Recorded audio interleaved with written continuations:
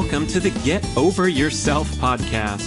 This is author and athlete Brad Kearns discovering ways to be healthy, fit, and happy in hectic, high-stress modern life. So let's slow down and take a deep breath, take a cold plunge, and expertly balance that competitive intensity with an appreciation of the journey. That's the theme of the show. Here we go. I've had many conversations with people who espouse Ray Peat's philosophies, which I don't agree with. They're sort of interested in glucose, and they feel like glucose is a very valuable molecule in the body. I won't debate that glucose is a valuable molecule. I just don't think we need to get it in our diet in large amounts to be optimal or equivalent in any way, shape, or form. I talk about this in my book, which is called The Carnivore Code. It'll be out in February 2020. There's good studies which show that every unit of beta-carotene is only worth, we need 21 units of beta-carotene to equal 1 unit of preformed animal-based vitamin A, which is retinol vitamin A. So if we want to get enough beta-carotene to fulfill our vitamin A needs, we need 21 more times. Fruit is a special case that we can consider with plant toxins. We can get down the rabbit hole with regard to other types of plant food, including leaves and stems and roots, things like that, and seeds. But if we're talking about fruit, there's very clear evidence now that fructose is a metabolic disaster for humans. And across animal kingdoms, it is very clear that our biology, because of what's called a uricase mutation and our inability to break down uric acid, fructose makes us fat, as it does many other animals who also possess uricase mutations.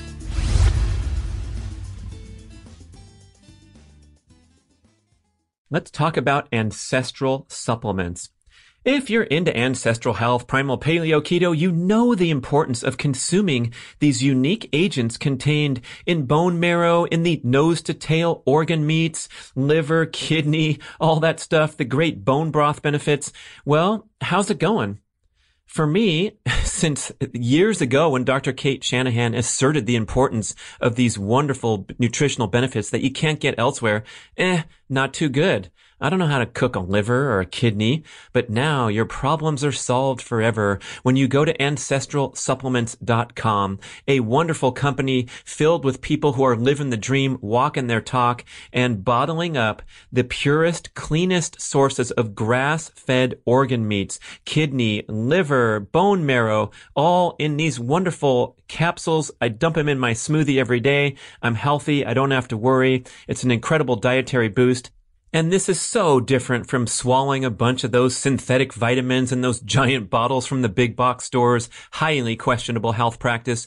This stuff is the real deal. Grass-fed organ meats, pure as can be. Ancestralsupplements.com. Greetings. Host Brad Kearns travels to sunny seaside San Diego to podcast with my main man, carnivore expert, Dr. Paul Saladino, on the wonderful occasion of the release of his long-awaited book called The Carnivore Code. And this puppy is super duper dense, filled with scientific references, practical tips about this interesting, compelling, intriguing carnivore diet. And as you'll see when I give him props at the start of the show, he's forever changed my thinking about what is healthy eating, what foods we need, what foods we don't need. We're going to hit some hot topics. And I love how Paul, he gets deep into the science, but he also frames the discussion with some really important big picture items. The first one being that animal foods, especially his promotion of the nose to tail style carnivore diet where you're emphasizing organ meats, not just muscle meats, and you're including all those great nutrient dense foods like the fish, the eggs, the bone broth, all that kind of stuff that's stocked in his fridge and his freezer. Oh man, check out the pictures on Instagram. This guy is living the real deal, strict carnivore pattern for a year and a half, feeling great. And he's a super positive, enthusiastic promoter, but he also backs things up with compelling science. And I particularly enjoyed how we were able to dig deep into this concept that eating plants, fruits and vegetables are filled with these healthy antioxidants, and actually the scientific chemical reactions in the body are much more nuanced than that, with the end point, the takeaway point being that we don't need to eat these foods, in Paul's strong opinion. So please enjoy our lively, fast-moving conversation. Don't get intimidated when he gets deep into the science, because he pulls you out very gently and carefully, making sure that you have that takeaway point. It's Dr. Paul Saladino, author of The Carnivore Code. Follow him at Carnivore MD on Instagram. Check out our little surf session that we did and the photo opportunities we got on the beautiful beaches of San Diego. Dr. Paul Saladino. Rock and roll. The first podcast was in April or May of 2019, and you changed my life, man. You got in my head, and it's been a really interesting journey to explore this carnivore thing pretty deeply. You know, we got our cookbook out. I saw it on your in your library of wonderful books, and I think there's something to it. Obviously, you've had a huge following build in a very short time, and let's talk about this book that's coming out pretty soon. Yeah, man, my goal is just to get in everybody's head. I got in, Mark Sisson's head in a good way, and lots of people's heads, and get them really curious about this idea. When I first heard about the carnivore diet, I thought it was crazy. We'll all get polyphenol deficiency, and we all need fiber to poop, and all these things, we need all these phytochemicals. But I've been doing it a year and a half now, solidly. You're still here shredding the waves in San Diego. We had a good session before the podcast, so we're warmed up. Exactly. I'm super chill. I've been in the ocean all morning, and I'm still fit. My body composition is amazing. My energy is great. My sleep is good. My libido is too good. It just gets in the way of things, and things are great. And I haven't had any plants. So I'll tell you what I've had in the last year and a half. I've had plants 3 times, and it's always been the same thing. It's always been squash. So I've done kabocha squash 3 times in the last year as a carbohydrate reintroduction experiment, and felt no better. I actually felt worse. I kind of felt, I missed the low level of ketogenesis that I probably have going on most of the time. So I missed mental clarity, and I didn't really feel any better. My workouts didn't get any better. Nothing really changed. I did it for a couple of days in a row on each time to see what if I go out of ketosis for a few days? What does it feel like? Does my athletic performance improve? Does my mood change, et cetera? And I think that it all kind of got worse for me. I gravitated every single time back to a fully carnivore diet without any plants. And we can talk about the degree to which my carnivore diet is ketogenic if you want. But because I eat 1 gram of protein per pound of body weight and about 1-to-1 fat to protein per day, it's probably low level ketogenic. A lot of times when I have a steak, I probably will dip out of quote unquote ketosis. If we're defining ketosis as 0.5 millimolar, I'll probably dip out of that for a few hours around the time I eat, because I'm eating about 1 gram of protein per pound of body weight per day. That seems to be the sweet spot for me. That's the sweet spot that's been studied for athletes on ketogenic quote diets. Actually, they're called low carb, high fat diets, like the FASTER study. So the FASTER study is a really fascinating one done by Finney and Volek. Ben Greenfield was a part of it. Zach Bitter was a part of it. People will know Zach Bitter just set the record for 100 miles in the world, and Ben Greenfield. Zach Bitter's a real game changer. He is a real game changer. Oh yeah, he is. He is a real game changer. Yeah. And in that study, the people on the low carb, high fat diet had equal levels of glycogen storage, utilization, and repletion as people on a high carbohydrate diet. It's quite a fascinating study. And they had 2 groups. They had a high carb group and a low carb, high fat group. And the low carb, high fat group was eating about 2.1 grams of protein per kilogram, which is essentially 1 gram of protein per pound of body weight, which is about what I do. So I'm about 170 pounds, and I will eat about 170 grams of protein per day. Now, eating that much protein, I'm not in, quote, medical ketosis for a lot of the day. Probably when I wake up in the morning, my ketones are 0.8, 0.9, 1 millimolar. And then I ate breakfast. I ate breakfast before you got here this morning. I had about, I want to say maybe 16 ounces of grass-fed, grass-finished regenerative ribeye from Belcampo. I'll tell you all about regenerative agriculture. I'm super stoked about that. And I had a little extra fat with it, and I had some bone broth and some bone marrow, and that was my breakfast. And I didn't check my ketones, but in the past when I have, after a breakfast like that, they'll dip to 0.2, 0.3. So it's not a deeply ketogenic diet, but that's kind of the way I'm doing it now. And as many will know who know me, I'm eating a lot of organs as well, and we can talk about that. But it's been, what I have found, and what they found in the FASTER study was that you can get equal levels of glycogen stored in your muscle, used in your muscle, and then replenished on a low carb, high fat diet, just like carnivore, at those macros, something like 1-to-1 fat to protein, 1 gram of protein per pound of body weight. What we know on medical ketogenic diets, which are 4-to-1 fat to protein, is that people don't get enough protein. And if you don't get enough protein, you won't have enough substrate for gluconeogenesis, generally speaking. And if glycogen stores are not full in the muscle, performance will suffer. But if we fill glycogen, which the FASTER study and other studies in low carb, high fat diets show, if we fill glycogen, there theoretically should be no difference in performance without carbs. And that was what I experienced in my carbohydrate reintroduction experiments. I felt no differently. I felt no better in my workouts. I felt worse in terms of mental clarity and focus, worse in terms of, probably in terms of recovery, worse in terms of satiety. And again, there's an adaptation period as you're switching between low carb and higher carb. So you were more hungry, is what you're more saying. Hungry, yeah. So you threw a little bit of carbs back into the mix, and you got hungrier. Much more hungry, much less satiated. And then we have to back up and say, I was doing it from a macronutrient perspective because I've had numerous debates this past year with Chris Masterjohn and others, and Chris is not a fan of ketogenic diets. I've had many conversations with people who espouse Ray Peat's philosophies, which I don't agree with.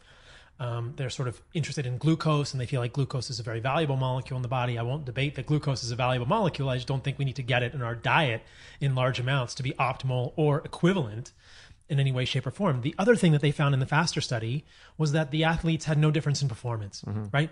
And so that was what I noticed. I didn't have any difference in performance when I added carbs back, and I thought, well, I'm less focused, I'm more emotionally sort of jittery, and I'm more hungry, and all of the carbohydrates that are in my diet with this squash are replacing more nutrient-rich animal foods, right? So we have this caloric budget that we eat every day. And, you know, for you, it might be 2,500 calories. For me, it might be 2,700 calories. For someone else, it might be 3,200 calories. Or for someone, it might be 1,600 calories. And the quality of those calories, the macronutrients that we use, and the quality of the foods that make up those calories certainly affects the way our body does that. I think it's a little more complicated than calories in, calories out. And I think that weight loss is about caloric deficit, but that caloric deficit is relative to the foods we eat and all of the hormonal responses that occur in response to those foods. But so I'm going to say that if we want to lose weight, we need a caloric deficit. But for someone that only has a 1,600 calorie budget per day, with all of that context that I just laid out, if you make 400 calories of that carbohydrates, 100 grams or 200 grams, 200 grams of carbohydrates, like some would suggest, like Chris Masterjohn would say, if 800 calories in your diet are carbohydrates, you only have 800 calories to get all of your micronutrients that are left. Is a squash that micronutrient rich? It's really not, right? I might get some beta carotene, but that beta carotene is not going to be very well converted to retinol vitamin A. We know this. Whether or not I have BCMO polymorphism, which impairs that conversion, I talk about this in my book, which is called The Carnivore Code. It'll be out in February 2020. There's good studies which show that every unit of beta carotene is only worth, I should say, we need 21 units of beta carotene to equal 1 unit of preformed animal-based vitamin A, which is retinol vitamin A. So if we want to get enough beta carotene to fulfill our vitamin A needs, we need 21 more times. Right? 21 squashes against 1 slice of liver. Right, exactly. You have to eat, in order to get the RDA for vitamin A equivalents out of beta carotene, you have to eat, I think it's close to, I would say 3/4 of a pound of squash, or sweet potato is even richer in beta carotene. I might have to eat a pound of squash a day to get my RDA for vitamin A equivalent, right? So I'm filling up my diet, I'm filling up my calories with less nutrient rich foods. And I thought, why would I do this? Why would I not eat, I don't know what my basal metabolic rate is. I estimate it's probably 2,600, 2,700 calories a day. Why not fill every single one of those calories with the most nutrient-rich food I can? Animal meat, animal organs, animal fat, bone broth, and get more of the vitamins and minerals that my body wants, and give my body more of the things that are going to make it a strong, functional, corporeal being for me to be a part of, more that are going to make my brain function, more that are going to give my body the nutrients it needs to make hormones and to maintain muscle mass and trigger muscle growth. Things like leucine and amino acids, right? None of those things are in plant foods. So what I discovered was, hey, I think that it's micronutrient density, micronutrient richness and micronutrient density that determines our quality of life. How do we get the most of that? It's animal foods. Now, Chris Masterjohn would debate and say, oh, you need some of this and that from plant foods, and we can get into the nuance there, but I think it's very clear that we're going to get most of that from animal foods, and we can get all of that from animal foods. And then the other side of the equation is all of the toxins that we leave out, right? All the toxins from plants that we're leaving out. And that's kind of the more controversial side. But yeah. Besides those two reasons, what's good about the carnivore style diet? Well, you mentioned fat reduction briefly in your beautiful monologue there. That was a soliloquy. Yeah, it seems to me that for a huge percentage of the audience of health enthusiasts, we'd all like to drop 5 more pounds, 11 more pounds, 27 more pounds. It's a huge problem. Even with people who are extremely devoted, they're shopping at the chain grocery stores that claim to have the healthiest choices and all that. And so this micronutrient density could be that secret weapon that transcends calories in, calories out. We talked about this in the ocean. You and I had this conversation. Yes, we did. I said, save it for the podcast. As we were trying to catch waves. And I said, Brad, I don't think losing weight is about eating less food. I think it's about eating different food. And that's one of the most profound things that people experience when they transition to a higher nutrient density diet, whether it's carnivore or paleo or primal or carnivore-ish diet, which I'll define for people. But higher nutrient density diets are clearly a fantastic step in the right direction for weight loss. It's not about eating less food. Eating less food works in the short term, but that is a mental, emotional, physiologic prison to put ourselves in. We do not want to feel like we're starving day in and day out, because that will fail. Eventually, all of the patterning in our brains from millions of years of human evolution will win out, and we will stop eating less. And we will stop eating less. So eating less. Sorry to break it to you people. Sorry, Lane Norton.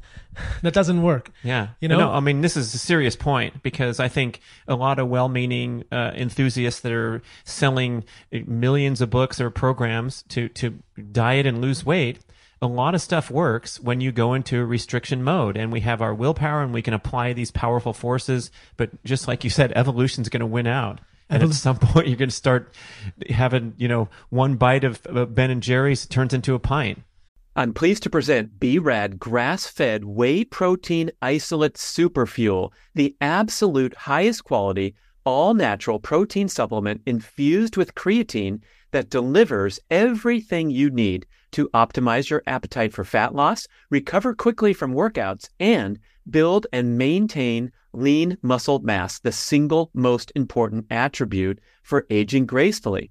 Our protein comes directly from small family farms in America's dairy land of Wisconsin. It's cold processed and microfiltered for maximum bioavailability and digestibility. So please don't mess with the many cheap commodity protein supplements that are ineffective, inferior, less pure, and often contain junk sweeteners, especially the plant-based offerings that are vastly less bioavailable than the gold standard of protein supplements, that's whey protein isolate.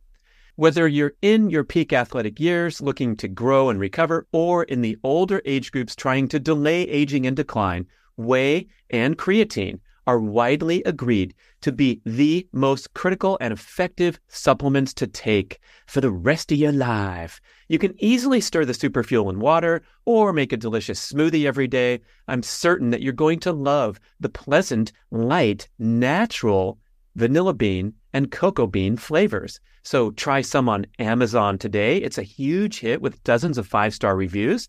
Or you can order direct from bradnutrition.com with our buy 3, get 1 free, and make the superfuel a centerpiece of your daily routine.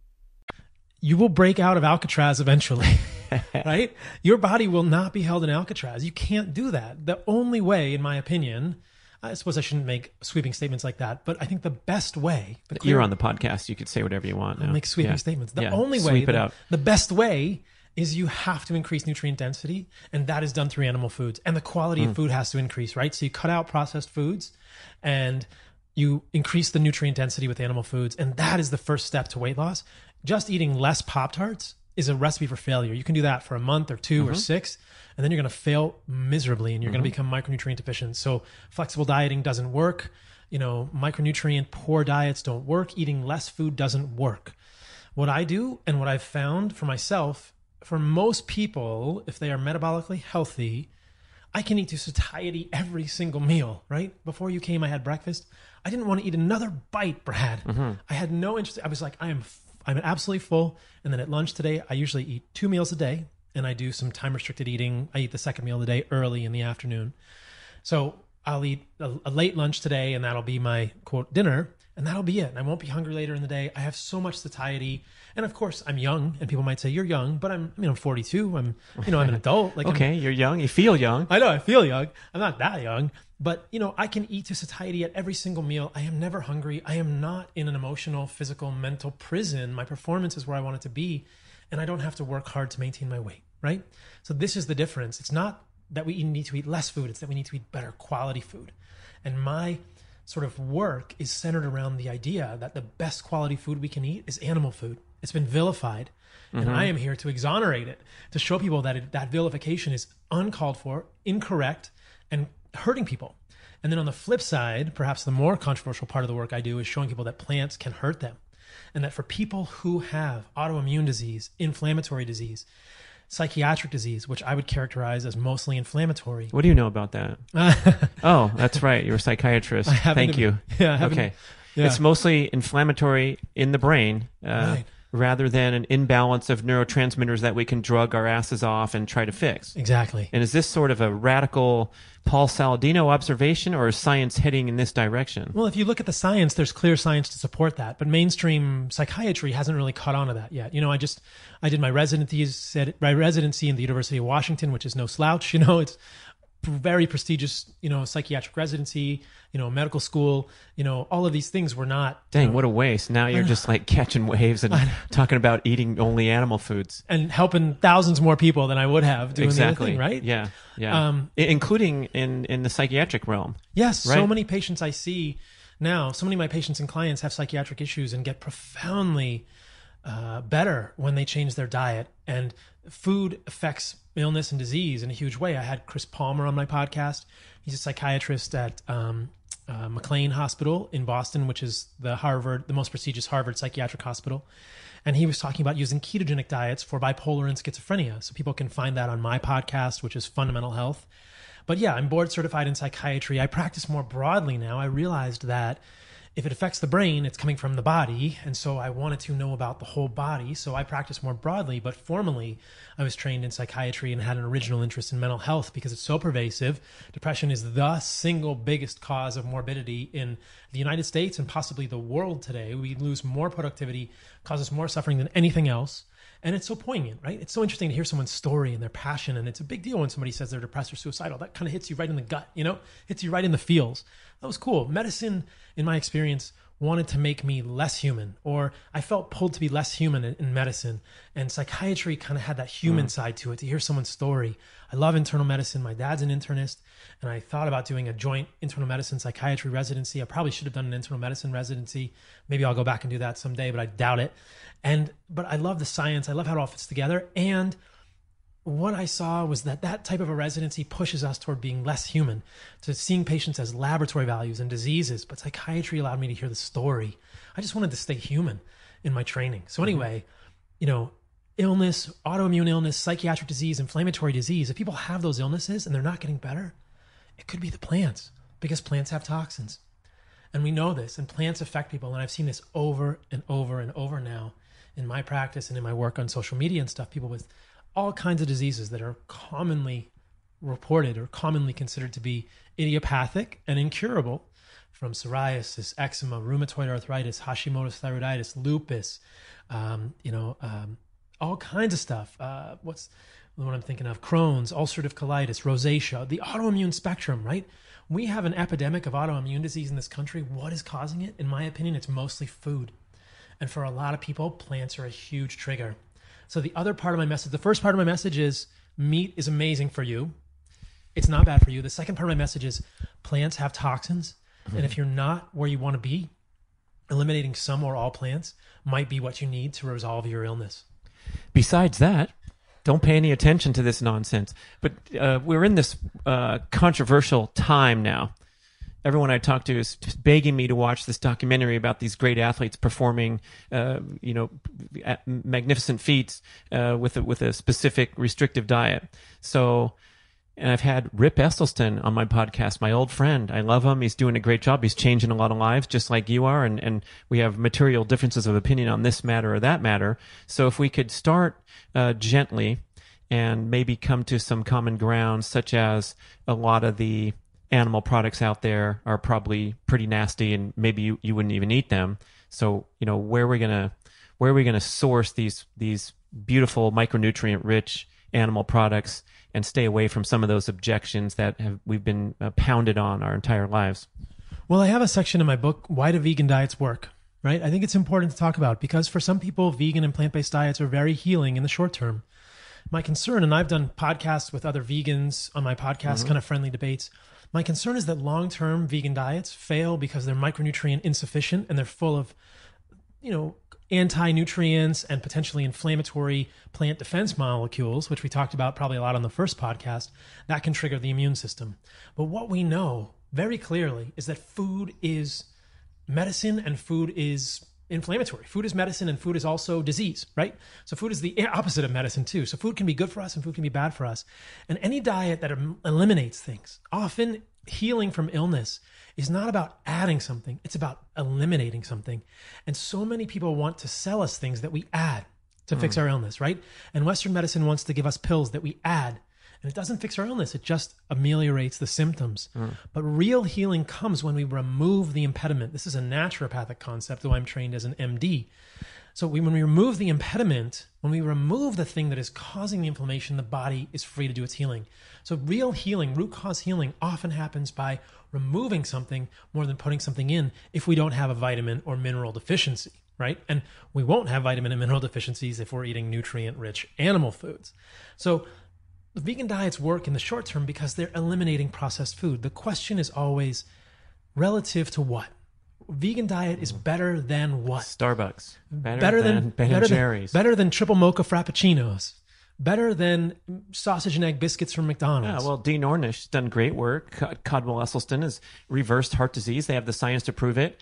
They got those people out walking every day. They got them reporting back on their caloric intake and doing all these things that Americans are so far off track that, yes, you're going to get results. Now, you say long-term you have concerns. Absolutely. Is this maybe a variation among individuals where there's some people touting their 20-year track record of success and they're okay because they have certain genetic profile that can methylate better just eating plants? Or you think it's a big old fat no by Dr. Paul? No, it's not. All right. I think that there is genetic variation in how well we tolerate plant toxins. And some people are more susceptible to plant. Gluten. Right. We're all sensitive to gluten. Everyone. I believe so. Some people a little bit. Some people blown off the charts. Yes. Okay. And I think that, the reason everyone doesn't absolutely crater on plant-based diets immediately is because some people are probably more able to tolerate those toxins longer term. But I think that at the basis, we are all not that different, right? I don't think that there are some people who have genetics that say, you know what, you can really thrive on a plant-based diet. You can extract these nutrients so much better than anyone else, and really a plant-based diet is going to be best for you. No, in my opinion, absolutely not. There are no selective pressures that I've ever seen in our evolutionary history that would have caused multiple different races of people, right? Because that would almost be an entire speciation. Because we have been eating meat and predominantly meat throughout human evolution for more than 2 million years. We've been, quote, human or hominid for almost 4 million years, depending which anthropology text you look at. We were Australopithecus, then Homo habilis, Homo erectus, Neanderthals branched off, Denisovans branched off, but there's very clear evidence that the size of the human brain accelerated rapidly in growth around 2 million years ago when we started eating animals. There's evidence for stone tools, hunting of animals at that time, group hunting practices, and the size of the human brain suddenly got much bigger over the following 2 million years. That is because we started eating animals. That is really not that debatable. There's so much evidence there. So I think animal foods have been the foundation of our human existence. They made us human. Animal foods made us human. To ignore that is to choose to be suboptimal, is to choose to be, not our best self. Now, people may do okay on vegan diets in the short term, right? And I think that ultimately cardiovascular disease is about insulin resistance. It's about insulin resistance. And how do you reverse insulin resistance? And brain disease. Well, cardiovascular disease, right, is about insulin resistance. And brain disease, yes, about insulin resistance. So what causes insulin resistance? A number of things can cause it. One of them is inflammation. We know that we get insulin resistant when we have systemic infections. And if we have chronic inflammation due to leaky gut or other issues with the gut, that appears to be able to cause insulin resistance. The most common cause of insulin resistance is mixed macronutrient overfeeding, right? Which is a fancy term, which means MMO. Yeah. It's called mixed macronutrient overfeeding. Mercy. I just made that up. Yeah. That's appalling. Well, pairing fat and sugar together is Fat and carbohydrates. hijacking the reward center in the brain. Well, it hijacks the reward center in the brain, and it absolutely negatively affects our biochemistry. So if we overfeed an animal, whether it's a human or a rodent, but especially in humans, we've seen the same physiology. If we overfeed a human with carbohydrates and fat, we become insulin resistant like that, really fast. We become much less insulin resistant when we overfeed exclusively carbohydrates or exclusively fat, which is why high carb, low fat diets can work and high fat, low carb diets can work. But mixed diets of fat, equal amounts fat and carbohydrates with a moderate amount of protein only work if we're not overeating calories, right? So that's the problem people run into. I'm not saying mixed diets can't work. I'm saying that if you overeat on a mixed diet of equal amounts fat and carbohydrates, you are going to create insulin resistance. And this is a signal that comes originally probably from your adipocytes to the mitochondria in your muscles and liver, and they send out certain fatty acids. They send out palmitic acid in that case. They send out a saturated fat called palmitic acid from the adipocytes that says, we are full, everybody else refuse insulin and become insulin resistant. And the way those adipocytes get overstuffed is because of mixed macronutrient overfeeding. So the answer is, if you are insulin resistant, you either need to go high carb, low fat, low carb, or mixed macronutrients with caloric deficit. So vegan diets can work because, number one, they usually have a caloric deficit, which we know is beneficial for humans, but not long term, because that is starvation. But how do you get enough calories on a vegan diet? It's very hard. So they work because people get weight loss. When you remove the brakes on the system, when people have caloric deficiency or caloric deficit, that removes a lot of these brakes on the signaling from the adipocytes to the liver and the muscles, and the body becomes less insulin resistant. I'm not arguing that they don't work. I'm arguing that they do work and that we understand the biochemistry, and there's a better way to do that. And it's a way that includes more micronutrients, less plant toxins. So I don't think Rip's diet is going to work long-term for people. I think it's a short-term fix, but so is fasting. Or, restricting calories and exercising your ass off long-term is going to work pretty well. You're going to stay with good blood values and all those things. You know what else works? Caloric deficit eating Twinkies. Yeah, more or less. Yeah. So then we get into the micronutrient aspect of it. Right. So no one is advocating for a Twinkie diet. No one, but that's exactly, in my opinion, that's analogous to a vegan diet, right? There's a soundbite for the show. They're using nutrient poor food and creating a caloric deficit. Relatively nutrient poor. Yeah. Yeah. I'm wondering, if someone felt blindsided by listening to this, such as an expert in plant-based eating, what are some of the theoretical comebacks to, let's say, the evolutionary example of we have bigger brains than the gorilla who spends 11 hours a day eating plants to get the nutrition it needs? I mean, how do you challenge that and say, oh, no, a plant-based lifestyle is the way to go and eating meat is nasty and evil? Well, there are a couple of arguments that people will advance. The one thing I will mention with regard to those is that primates ate plants 8 to 10 hours a day for 40 million years before they evolved into humans, and their brains didn't get any bigger, right? A steady diet of leaves and fruit and nuts didn't make primates' brains any bigger, right? But it really works, though. They lived for 40 million years. Right. Yeah. But they didn't get any bigger brains. And there's actually great studies that are population studies, I believe, from Denmark. I reference these in my book, looking at the size of the brain of humans.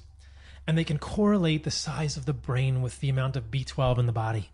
So people who have lower amounts of B12, smaller brains. Wow. People who have more B12, bigger brains. And there's an unpublished set of data from that study. They did a subgroup analysis, and who do you think had lower B12?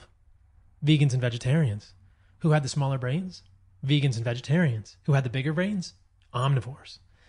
And the largest vegan vegetarian brain was smaller than the smallest omnivore brain. So if we're thinking about brain size, there's some pretty compelling data there around a nutrient found uniquely in animal foods. And any of the plant-based advocates, if they're feeling blindsided by this, I would invite them on my podcast. You're welcome any day. I will gladly have a friendly debate with you. But there is no availability of B12 outside of animal foods. It is falsehood to suggest that. I did a whole podcast in response to the James Wilks and Chris Kresser episode on Joe Rogan. On that podcast, James Wilks claims you could get enough vitamin B12 from free lakes in Britain, which is completely false. It was based on a study which showed blooms of a microorganism or a protozoa called Naegleria. And it was only certain months of the year when you could actually get even remotely appropriate doses of B12 from Naegleria. And other times of the year, you'd have to drink 20 to 30 liters of water to even approach 2 micrograms of B12, which is the RDA. Most people, pregnant mothers, you and I, do much better with higher doses of B12 than 2 micrograms, right? I'm going to get 10 times that today from the meat that I eat in terms of B12. So there's really, our ancestors would never have gotten enough B12 from water. Never, never, never. And the other thing that James Wilks talked about in that podcast was you could get B12 from soil. Well, the study he referenced, he apparently didn't read in detail because the study was talking about night soil, quote unquote, which is a sort of historical finding of people who grew plants in their own manure. So if you're eating... That's where they got the B12. Yep. If you eat your own poop, you can get B12. So vegans, vegetarians, I guess vegetarians may not be as deficient in B12 depending on how they construct their diet, but a plant-based diet, humans can get B12 by eating their own poop. So if you grow vegetables in your poop, you might get some active B12, but in the soil are B12 analogs that don't work physiologically in humans. And I don't think any of us want to eat our own poop. So, there's really no B12 in the environment. And the higher the levels of B12, the bigger the brain. The lower the level, the smaller the brain in population studies. That's a widely acknowledged supplement for a vegan. They probably have a cupboard full of things, which is a little bit disturbing, the whole concept of that you need all this stuff. You have a dire need for it in many respects. Right. I had some vegans on my show, and they're great guys. And I said, what supplements do you take? And they had to take multiple supplements, right? So they were taking, zinc. Going on and on and on. Zinc and B12. Yeah. And, I take a lot of supplements too, but I'm going for peak performance. I'm not trying to shore up glaring dietary deficiency. I don't take any. There you go. Yeah, we got a picture of this guy's fridge and his freezer. It's going to blow your minds, people. I'll put it on Instagram, a carnivore fridge. I want to drill down on this plant toxin concept and also understand it clearly, because we've been told our whole lives that the blueberries are a, quote, high antioxidant food, or the broccoli or the leafy greens have these wonderful compounds in them. And so the layman's, at least my layman's understanding was, if I eat a handful of blueberries, I'm going to ingest a bunch of antioxidants into my body. But is this sort of not the way it works? It's not the way it works. Unfortunately, it's not the way it works. So blueberries and some berries are known for proanthocyanidins, and fancy words make supplement companies millions of dollars, right? I'll go back to what I said earlier. Finding health is about removing things rather than adding things, right? None of us really has a blueberry deficiency. Evolutionarily, how often would your ancestors have gotten blueberries? In the narrow ripening seasons, depending on where they lived, from zero to a good fall harvest, right? Right. So maybe a few weeks out of the year, occasionally at certain latitudes, right? Now, but people throughout the world don't have access to these, right? Every supermarket in the entire United States has blueberries all year round. So it would have been an occasional thing.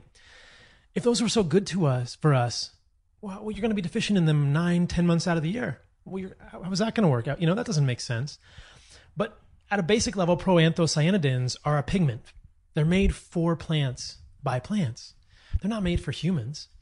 Fruit is a special case that we can consider with plant toxins. We can get down the rabbit hole with regard to other types of plant food, including leaves and stems and roots and things like that, and seeds. But if we're talking about fruit, there's very clear evidence now that fructose is a metabolic disaster for humans.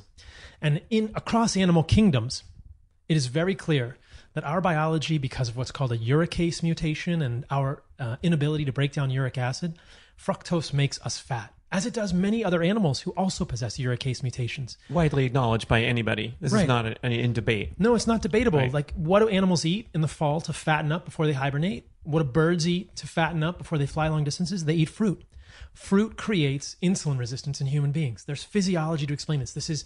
It's debated by some, and the dose makes the poison, right? A few blueberries a day isn't going to be a problem, but you can't eat them, in an unchecked manner. If you ate, a pound of blueberries, you're certainly going to have some metabolic parameters change in a negative way in your body. A negative way. And those anthocyanidins are a pigment made by blueberries. So aside from all the magical quote unquote compounds in these fruit that people want to sell us in a pill, the fructose in fruit will make us insulin resistant. Like, that's not even really questionable. Fructose is metabolized differently.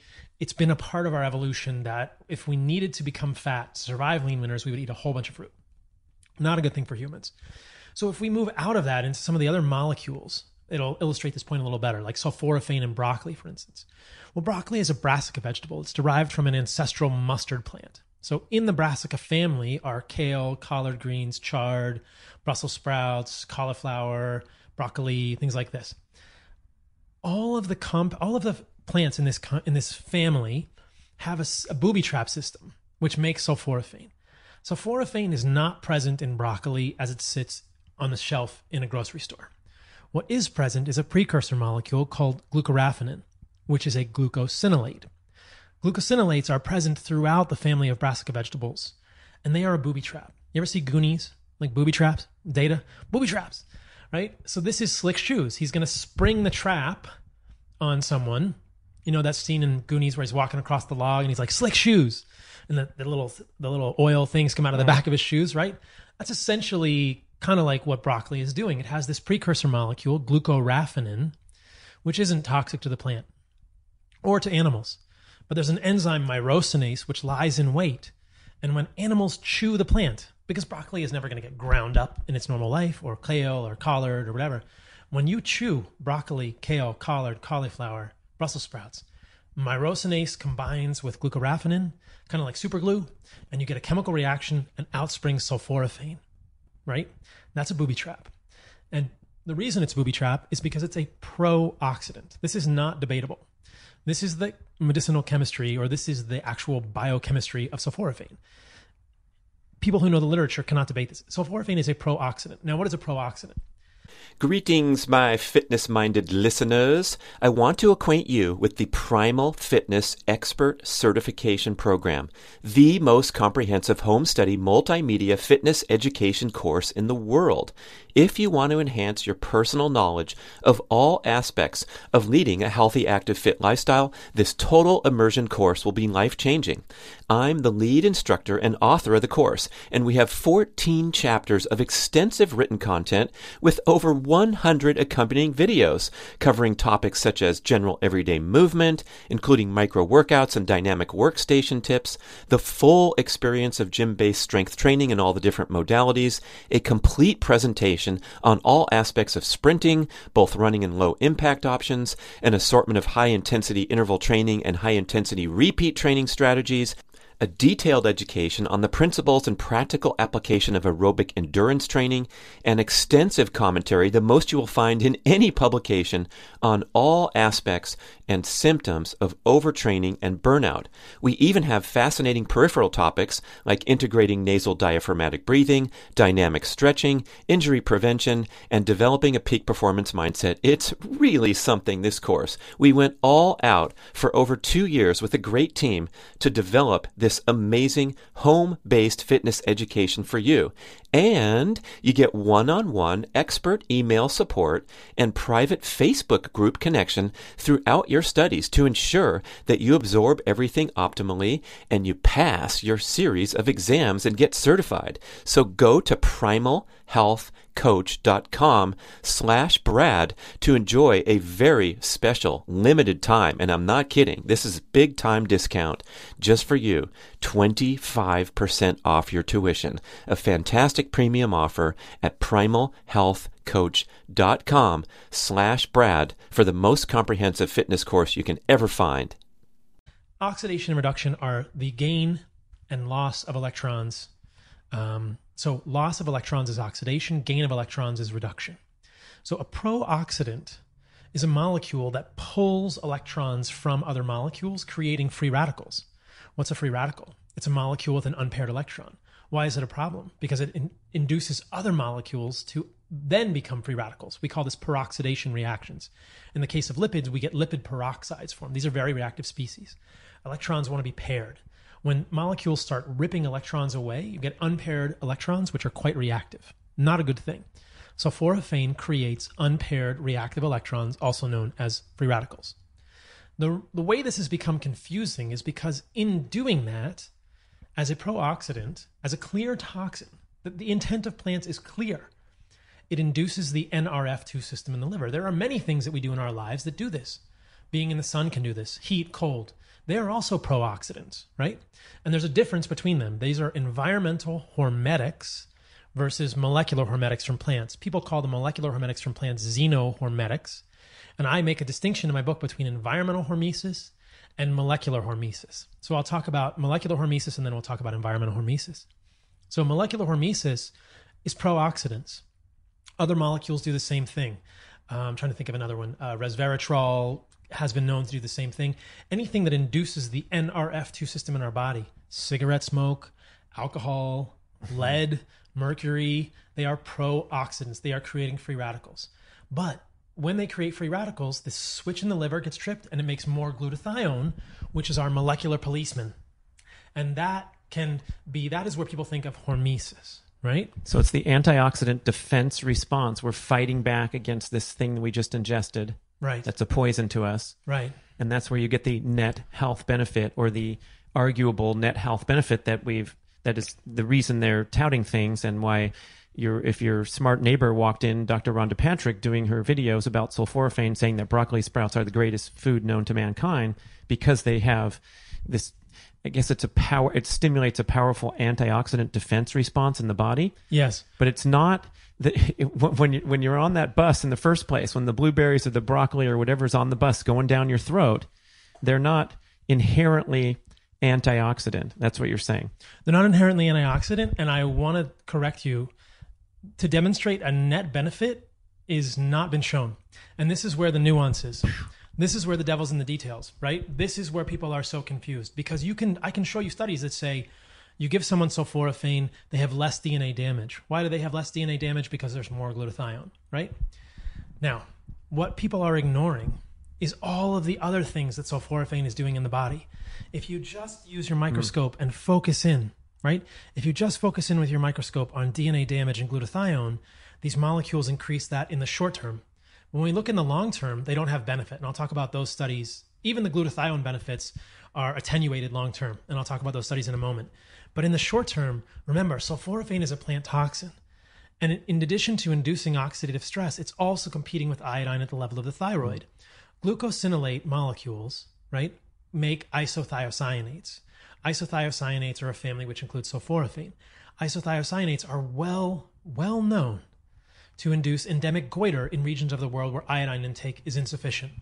So if someone is eating broccoli and not getting enough iodine, you can definitely push toward hypothyroidism. So why would we do that? The intent of plants is clear. And then sulforaphane is doing other things elsewhere in the body that are negative, right? This is my analogy here. When you go to the pharmacy, you don't take any medications probably because you're healthy, but when people go to the pharmacy and they get a drug, right? Metoprolol, lisinopril, losartan, blood pressure medication, whatever, a statin, in the box is a list of all the side effects, right? Where do we get a lot of our pharmaceuticals from? Plants. We get them from plants. And so we're treating these plant molecules as if they are unique. But molecules that are foreign to human biochemistry, whether it's synthesized in a lab, like lisinopril or losartan, or molecules that are coming from plants, all have a package insert. They all have side effects. And those are what we're not being told about, right? So we're focused on this. It's like the guy comes and paints your house and he does a good job and he leaves all this shit in the driveway and there's a mess and he broke one of the windows and broke the Venetian blinds, but he did paint your house. But Rhonda Patrick's pointing at the house saying, look, he painted the house. And I'm pointing at the driveway saying, look at all this other stuff he caused. Right. So she I don't want to pick on her, but you know, the scientific article that the person just read that was on the front page of the internet website is accurately stating that this glutathione boost is wonderful and it came from eating the leafy green or the nut, the seed. The walnuts have the incredible antioxidant benefits. And so you're telling the story of broccoli sulforaphane. I just want to suggest that this transcends across the plant kingdom, where they all have these defense molecules, and the reason they have them is... The reason they have them is to defend their bodies and their roots and seeds against animals eating them. And the scientific community, I believe, has been overly focused on the painted house and ignored the wreckage elsewhere. And so here's my argument. Why would we ingest broccoli for glutathione if we don't need it?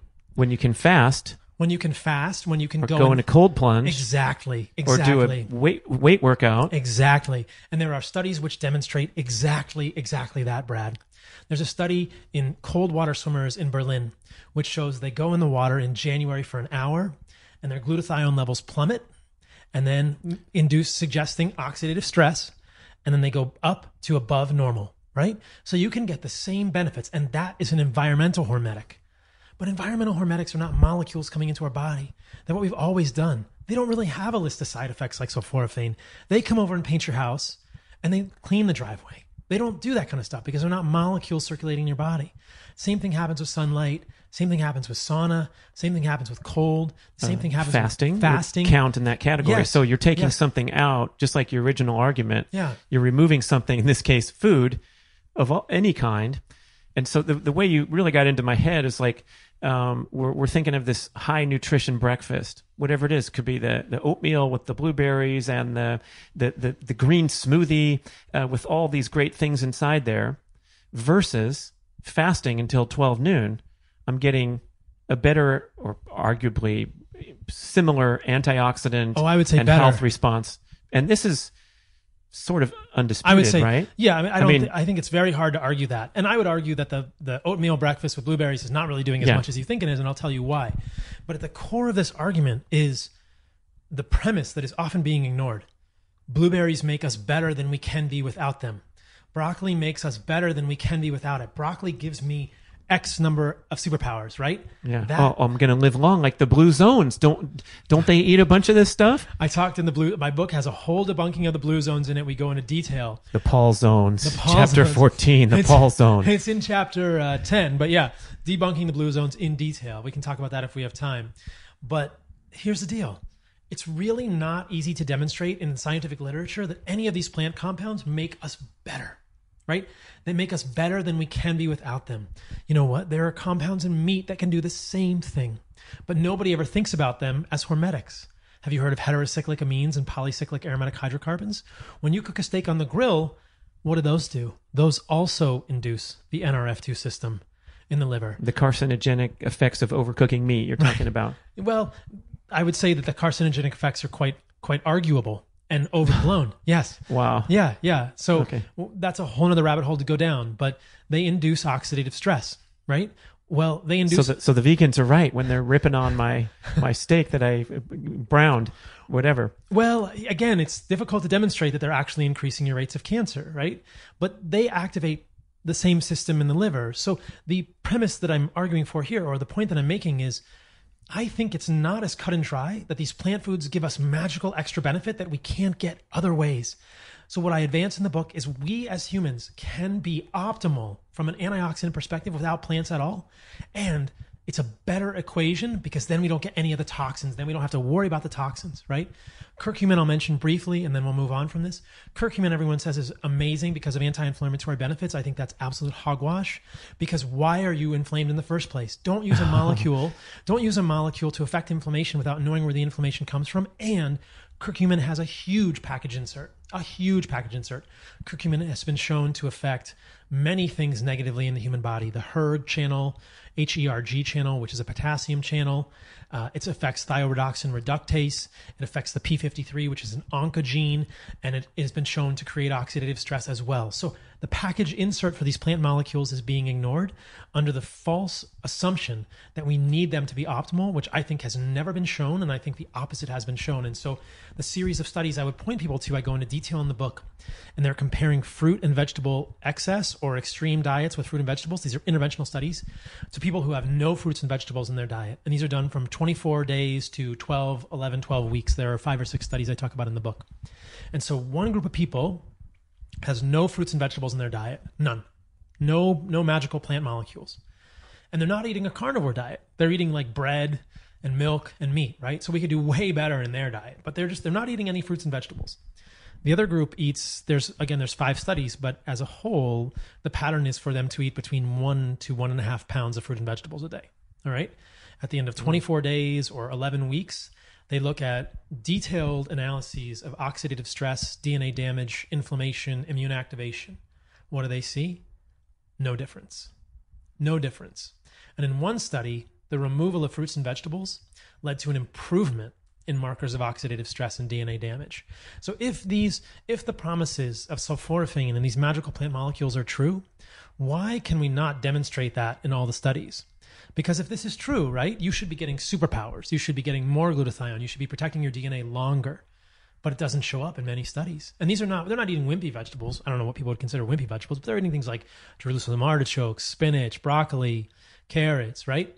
And at the end of 12 weeks or 24 days across these 5 or 6 studies, no difference in the markers of oxidative stress. So where is the benefit? And the other thing is they're not even looking at the potential negative effects. They're not looking at thyroid function. They're not looking at, the potential for triggering autoimmunity. They're not looking at nutrient inadequacy, because what we know is that many of these plant toxins, in addition to affecting the body negatively in other parts of our biochemistry, specifically the tannins in things like tea and grapes. Kombucha. Yeah. The tannins are there to be digestive enzyme inhibitors, and they decrease the absorption of other minerals, right? So plants, the overarching theme is that plants just don't want to get eaten, and that's intuitive. Neither do animals, but animals can run away or gore you with the food chain. It's called the food chain. They can gore you with their antlers, or they can bite you, right? But plants are stuck in the ground. They can't move anywhere, so they've had to develop all these molecules to defend themselves, to exist in an ecosystem with animals. And because those animals have been eating those plants for millions of years, they've kind of developed systems to defend against the chemicals in a better way than we have. But the hypothesis that I advance in the book is that, look, we've been eating mostly meat for 2 million years. We've only been using plants as survival food because we can get by on them for a little bit if we just need the calories to get to tomorrow. Yeah, that's a good line, man. I mean, that's the first time I heard you say it back then. You said they're survival foods. Plants are survival foods. The comeback that humans are most definitely omnivores, and look at the research. It's like, yeah, because we didn't succeed sometime. You ever been hunting? I never have. I'm it's sorry. hard. I know you just got back, huh? It's How'd hard. you do out there? It's good. How'd you do? I respectfully, and it was a very moving experience. Every time I hunt and get an animal, it's a very moving experience. But I got a deer. I got a white-tailed deer with my bow at about 25 yards, which was great. And it was cold as heck that morning. So it was you walk up to the deer and thank you for this sacrifice. I want to honor the presence of this deer, and I'll do it now on the podcast. I'm very grateful for that from the earth. And hunting is hard. Hunting is very hard. And once the megafauna were extinct, once there weren't, how big the woolly mammoth is, or these mega elephant creatures, these big creatures. I mean, bison, there were 100 million bison in the United States, hundreds of years ago. And those are pretty big prey, but, a woolly mammoth is much bigger than that. So if you don't have a tribe of people to hunt a huge animal, there's going to be times when you don't have animal foods, and you have to fall back on plant foods for a short amount of time. But they're survival foods. They're just survival foods. That's what I think, that they're survival foods. And now we have ultimate access to animal foods all the time. Whether or not we should and can and sustainably do that is a whole other thing that we can try and address in the next 3 minutes, and then we'll have to wrap up. But there's lots of questions here. Now we can access the best foods on the planet. The title of the book is The Carnivore Code. I almost called it Apex Predator, because we really have become the apex predator on the planet. We can go hunt. Inspired by Brian Johnson. Drops that term into his internet language all the time. The apex predator in the house.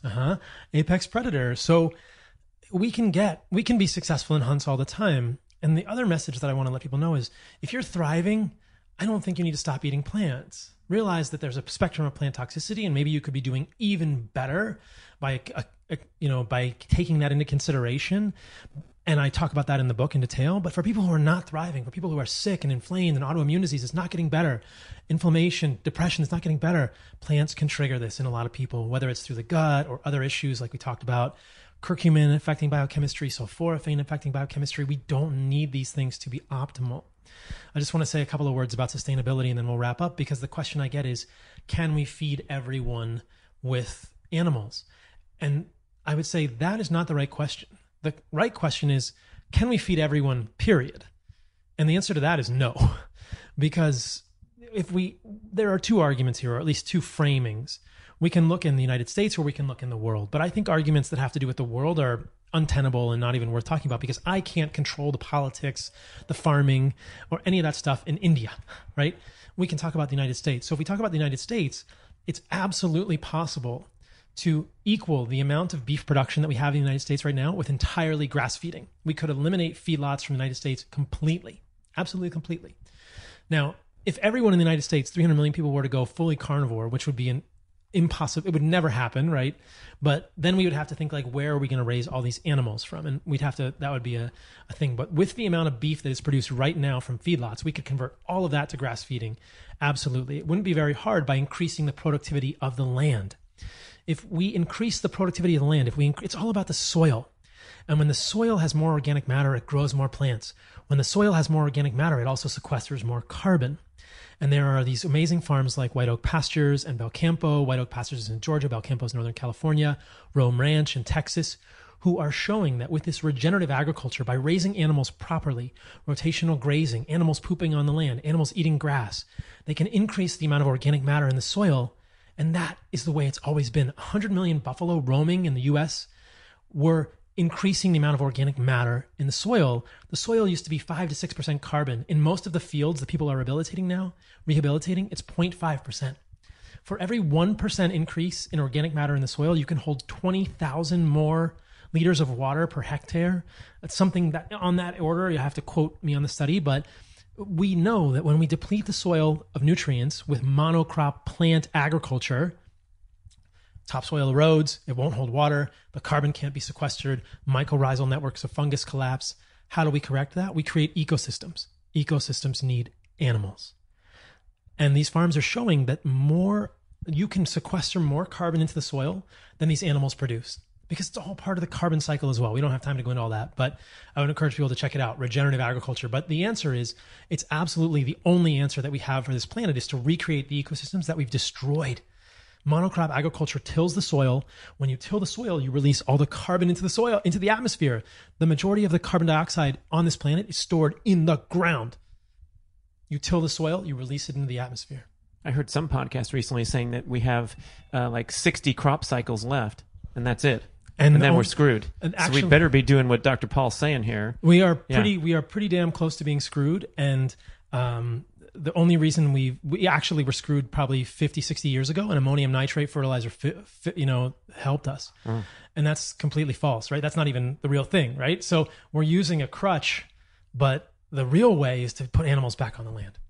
Dr. Paul Saladino, author of The Carnivore Code. Go grab it. It's chock full of incredible information. 600 just references. A little tidbit. Yeah, wonderful work. Keep doing what you're doing. And we find you on Instagram, mainly with your thriving picture site. My website is carnivoremd.com. I got a podcast, Fundamental Health. That's right. And my Instagram is carnivoremd, and so same on Twitter. All right. Thanks, everybody. Thanks, brother. Dun, dun, dun, dun. Thank you for listening to the show. We would love your feedback at getoveryourselfpodcast@gmail.com. And we would also love if you could leave a rating and a review on iTunes or wherever you listen to podcasts. I know it's a hassle. You have to go to desktop iTunes, click on the tab that says ratings and reviews, and then click to rate the show anywhere from 5 to 5 stars. And it really helps spread the word so more people can find the show and get over themselves, because they need to. Thanks for doing it.